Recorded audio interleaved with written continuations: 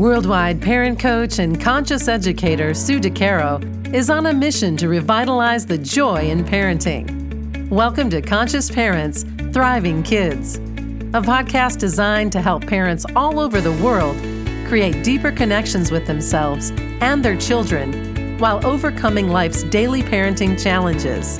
Listen in if you want to bring more laughter, love, and enjoyment to your home life. Welcome to Conscious Parents, Thriving Kids, a place for all things parenting. I am your host, Sue DeCaro. Disappointment in our children is common. It's common for our kids to find things that are going to disappoint them in life. As Nicholas Sparks says, it is impossible to protect your kids against disappointment in life. How do you handle disappointment from others, specifically your child? When your child is feeling sad and disappointed by something or someone, perhaps even you, how do you respond? How do you respond to your own disappointment? One of the most important things that we can do for our children is to simply listen. When they are feeling disappointed, it is important that we tune in and we are present with them and for them. As we listen, we can find opportunities to validate their feelings by verbally acknowledging their pain. Examples of this include, "I can understand why you feel this way," or "I see that you are feeling disappointed," or "I hear what you are sharing, and I'm so sorry that you're feeling this way." This is not our emotion, our feeling, our disappointment. It is theirs. And as their parent, one of the most important gifts we can give them is the validation that it's okay for them to feel however they feel. It's their perception of their life, not ours. So allowing your children to share whatever the emotion is crucial. Please do not feel compelled to solve or fix what it is that they are feeling. Our children do not need us to rescue them. They need us to listen and accept their feelings with validation. Disappointment is a healthy emotion like any other, and it helps our children to grow in their emotional connection, understanding, and even their resilience. It can be very difficult for so many reasons for us as parents to watch our children experience any type of disappointment. This is an opportunity for our own growth. We first need to look at what a relationship to disappointment is in our own life. How do we handle our own disappointments? Do we validate our experiences? Do we accept what disappoints us?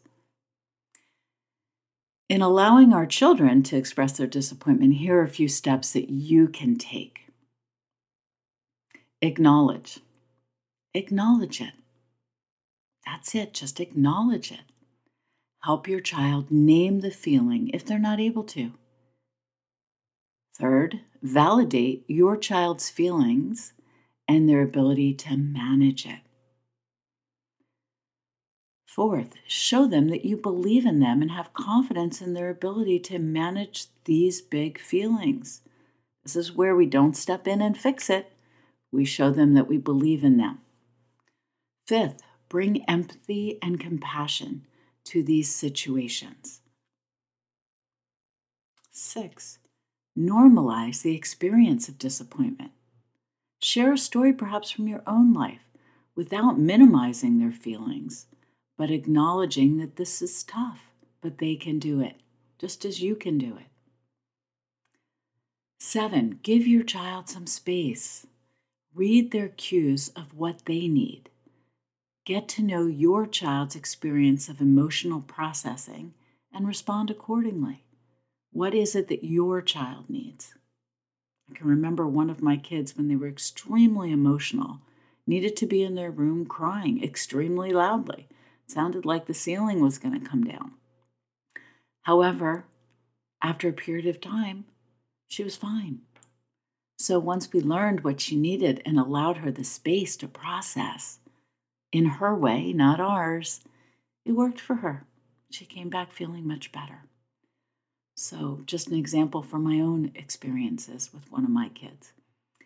8, reflect upon how your child processes and manages this experience. Circle back later to co-reflect on their strength and emotional experience. Share the story of what you saw before and how it worked for your child. It again shows them that you believe and you've seen evidence of their ability to get through tough situations. Our kids need to be reminded of how competent and capable they truly are. Disappointment is part of all of our lives. It is important that we help our children find strategies that work for them. Please double check how you process your own emotions and disappointment in your own life. Check in, see what that looks like. We want to make sure that we are modeling ways in which we want our children to learn from us. So take a look at how that looks for you. And again, my name is Sue DeCaro. You can visit me on my website, suedecaro.com. And if there's anything I can do for you, please reach out to me. I'm only an email away. Thank you so much. And remember, every moment is a new moment for conscious connections. Thanks for listening to Conscious Parents, Thriving Kids. If you like what you heard, the best compliment you can give us is to share this podcast with a friend. And be sure to give us some stars and a favorable review at Apple Podcasts or wherever you listen in.